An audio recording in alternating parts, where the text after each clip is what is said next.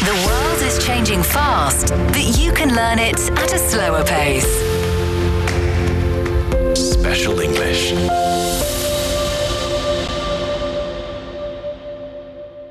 You're listening to Special English. Here is the news. China has launched a public academic platform, Pub Scholar, to provide expansive, free access to scholarly materials. Run by the National Science Library at the Chinese Academy of Sciences, Pub Scholar aims to serve as a public welfare academic platform, ensuring intellectual property rights and international norms.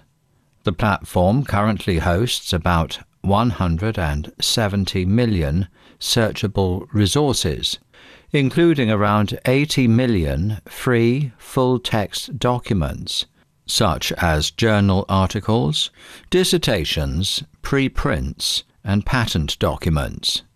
The platform has seen a surge in public interest since its launch on November the 1st. The increase in website traffic caused noticeable delays in service response times, with the project team announcing that it was working to upgrade infrastructure to accommodate the growing user base. Pub Scholar stated on its website that the platform is dedicated to the provision of public welfare academic resources.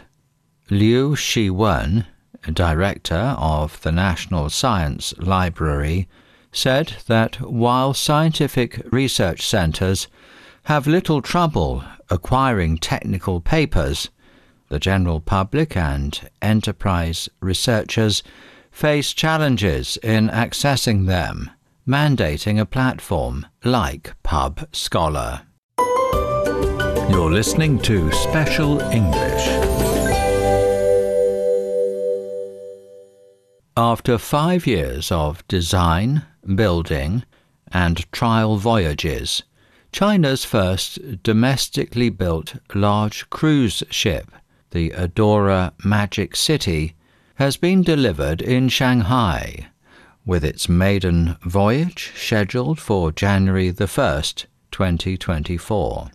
China has been able to build an aircraft carrier, a large liquefied natural gas carrier, and a large cruise ship, the most challenging shipbuilding projects. That is according to the China State Shipbuilding Corporation. Chen Gang, General Manager of Shanghai Guangzhou Shipbuilding under the corporation, said that a large cruise ship is considered an integrator in the industrial field, and the completion of the large cruise vessel marks further improvement in the overall strength of China's shipbuilding industry. The design and shipbuilding contract was signed at the first China International Import Expo back in November 2018.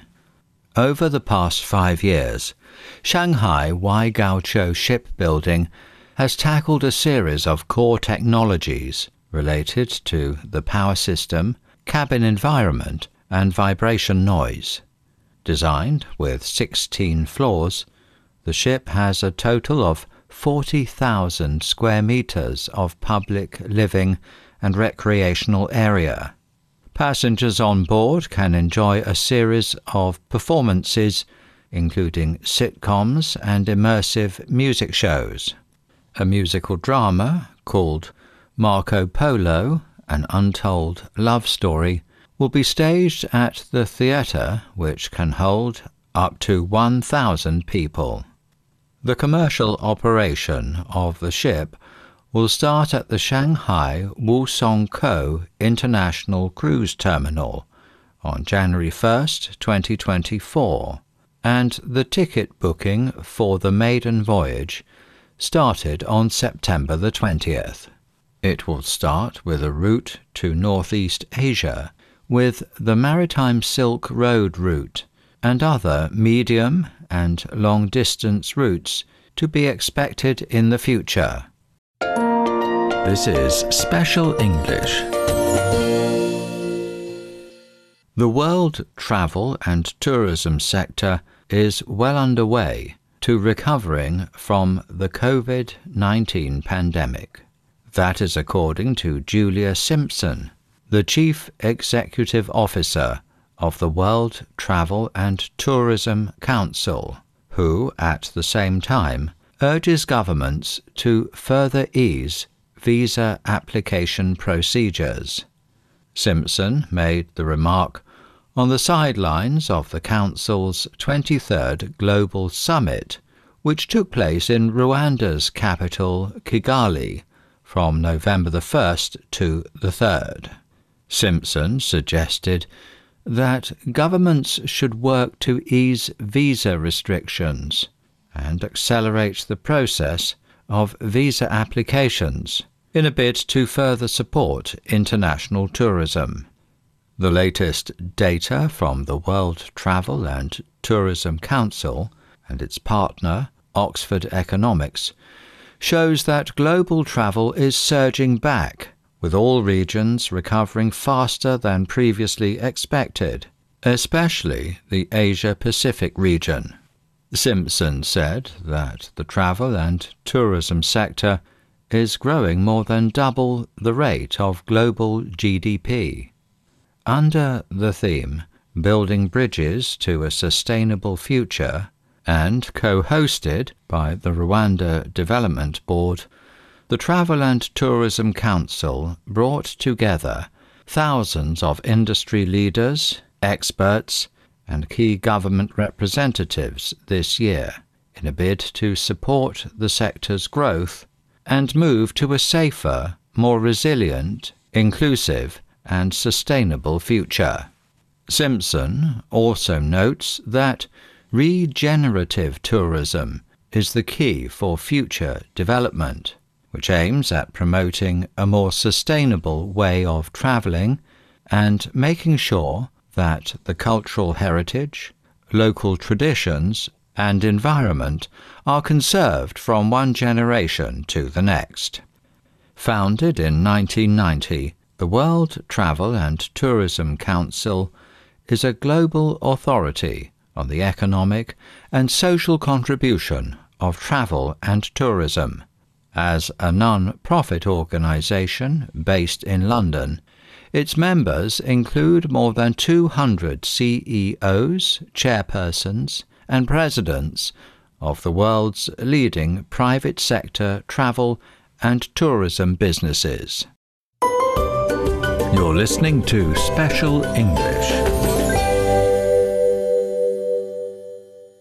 Amid concerns over the ecological impact of releasing foreign species into the wild, Guangzhou, the capital of China's southern Guangdong province, has put in place a local wildlife management regulation starting on November the 1st.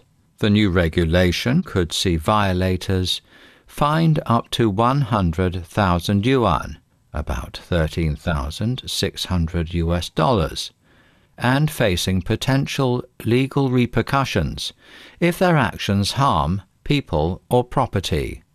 Under the new rules, the release of foreign wildlife is largely prohibited, with certain species, like the alligator gar, explicitly listed.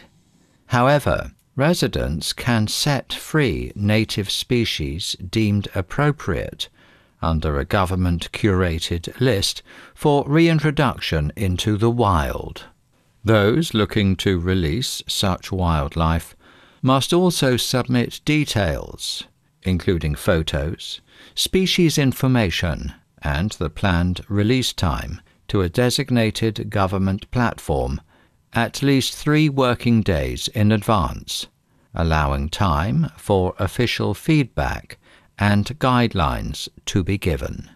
Moreover, individuals are required to release animals in designated areas set by authorities and releasing wildlife outside these approved zones could result in penalties from 2,000 yuan up to 10,000 yuan. The head of Guangzhou's Legislative Affairs Commission voiced concerns over the widespread release of wildlife observed during recent inspections. Specifically, the introduction of invasive foreign species has been wreaking havoc on the balance of local ecosystems due to a lack of effective management measures. The official also pointed out that releasing wildlife indiscriminately imposes various challenges. Foreign species might outcompete native ones for resources, while poisonous, ferocious, or unquarantined species may attack humans or other animals on being released, or even spread disease. Some released animals, lacking survival skills, may also be highly vulnerable. Species like the alligator gar, which is at the top of the no-release list, has also been found in many places, including parks and universities in Guangzhou. Often referred to as a living fossil, this predatory species, native to North America, has been around for over 100 million years, boasts sharp teeth, and lays eggs that are toxic. In April, a university in Guangzhou discovered a 1.2-meter-long alligator gar in one of its lakes. The creature was captured only after the university drained the entire lake over a span of almost 24 hours.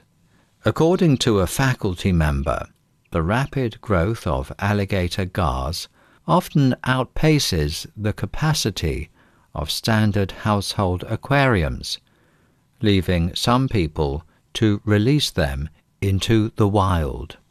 Mao Kangshan, a professor at the College of Life Sciences at Sichuan University, said that releasing animals in an uncontrolled way causes great ecological safety hazards, and the introduction of local regulations has given a legal basis to regulate such activities. This is Special English. China has initiated a 3-year action plan to promote the use of bamboo as an alternative to plastic products to curb pollution. According to the plan issued by state organs, including the National Development and Reform Commission, by 2025, bamboo items used as a replacement for plastics would see further improvement in their quality, variety, scale, and profitability. By then, the added value of these bamboo items will increase by 20% compared with the 2022 level, while the utilization rate of bamboo materials will rise by 20 percentage points. Along with the action plan, a list has also been released consisting of major items in which plastic materials will be substituted by bamboo. You're listening to Special English. China has delivered all magnet support assemblies for the International Thermonuclear Experimental Reactor. That is according to the contractor, the China National Nuclear Corporation. Being one of the largest and most important international scientific research projects in the world, the reactor is popularly known as artificial sun for it is able to generate clean, carbon-free energy in a way similar to the sun by emitting light and heat through fusion reactions. The project is jointly funded by the European Union, China, the United States, Japan, as well as the Republic of Korea, India and Russia.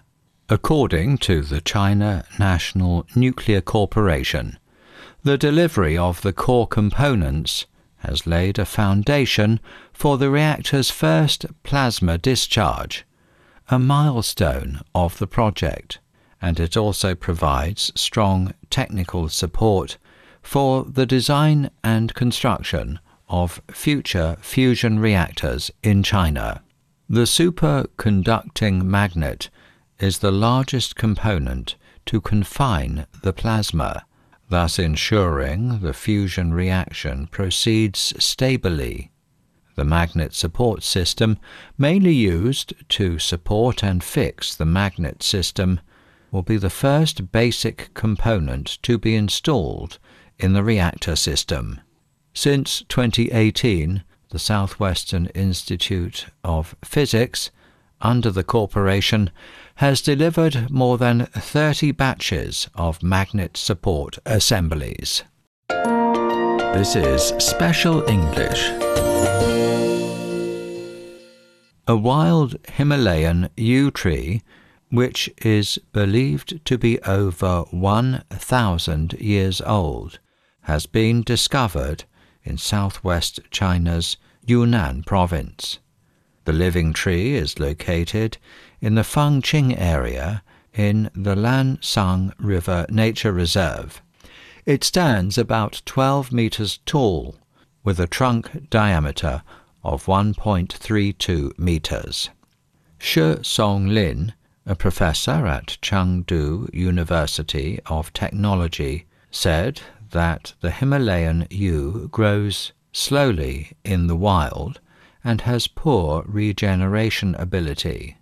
Shi added that the tree has broken the record in both trunk diameter and age of wild Himalayan yew in the Fengqing area, which is of great significance for studying the origin of the species and its living environment in the area. Currently, more than 1,000 wild Himalayan yews have been recorded in Fengqing, with a distribution range of about 8,000 mu, about 533 hectares, mainly growing at altitudes between 2,500 meters and 3,000 meters above sea level. That is according to the Management and Protection Bureau of the reserve's Fengqing area. The Himalayan yew is a national first-class protected wild plant in China and is listed as endangered on the Red List of Threatened Species by the International Union for Conservation of Nature. You're listening to Special English. That is the end of this edition of Special English. To recap, I'm going to read two of the news items again at normal speed. Please listen carefully. The world travel and tourism sector is well underway to recovering from the COVID-19 pandemic. That is according to Julia Simpson, the Chief Executive Officer of the World Travel and Tourism Council, who at the same time urges governments to further ease visa application procedures. Simpson made the remark on the sidelines of the Council's 23rd Global Summit, which took place in Rwanda's capital, Kigali, from November the 1st to the 3rd. Simpson suggested that governments should work to ease visa restrictions and accelerate the process of visa applications in a bid to further support international tourism. The latest data from the World Travel and Tourism Council and its partner Oxford Economics shows that global travel is surging back, with all regions recovering faster than previously expected, especially the Asia-Pacific region. Simpson said that the travel and tourism sector is growing more than double the rate of global GDP. under the theme Building Bridges to a Sustainable Future and co-hosted by the Rwanda Development Board, the Travel and Tourism Council brought together thousands of industry leaders, experts and key government representatives this year in a bid to support the sector's growth and move to a safer, more resilient, inclusive and sustainable future. Simpson also noted that regenerative tourism is the key for future development, which aims at promoting a more sustainable way of travelling and making sure that the cultural heritage, local traditions and environment are conserved from one generation to the next. Founded in 1990, the World Travel and Tourism Council is a global authority on the economic and social contribution of travel and tourism. As a non-profit organisation based in London, its members include more than 200 CEOs, chairpersons and presidents of the world's leading private sector travel and tourism businesses. This is Special English.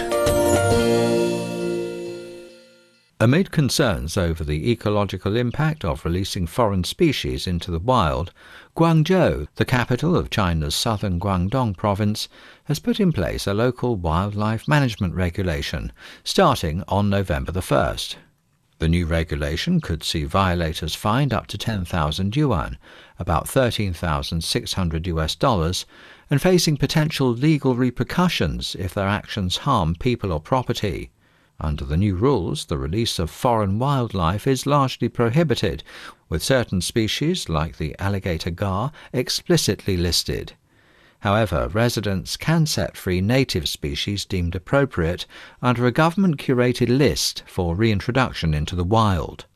Those looking to release such wildlife must also submit details, including photos, species information, and the planned release time, to a designated government platform at least 3 working days in advance, allowing time for official feedback and guidelines to be given. Moreover, individuals are required to release animals in designated areas set by authorities, and releasing wildlife outside these approved zones could result in penalties from 2,000 yuan up to 10,000 yuan. The head of Guangzhou's Legislative Affairs Commission voiced concerns over the widespread release of wildlife observed during recent inspections. Specifically, the introduction of invasive foreign species has been wreaking havoc on the balance of local ecosystems due to a lack of effective management measures. The official also pointed out that releasing wildlife indiscriminately imposes various challenges. Foreign species might outcompete native ones for resources, while poisonous, ferocious or unquarantined species may attack humans or other animals on being released, or even spread disease. Some released animals, lacking survival skills, may also be highly vulnerable. Species like the alligator gar, which is at the top of the no-release list, has also been found in many places like parks and universities in Guangzhou. Often referred to as a living fossil, this predatory species, native to North America, has been around for over 100 million years and boasts sharp teeth and lays eggs that are toxic. In April, a university in Guangzhou discovered a 1.2-metre-long alligator gar in one of its lakes. The creature was captured only after the university drained the entire lake over a span of nearly 24 hours.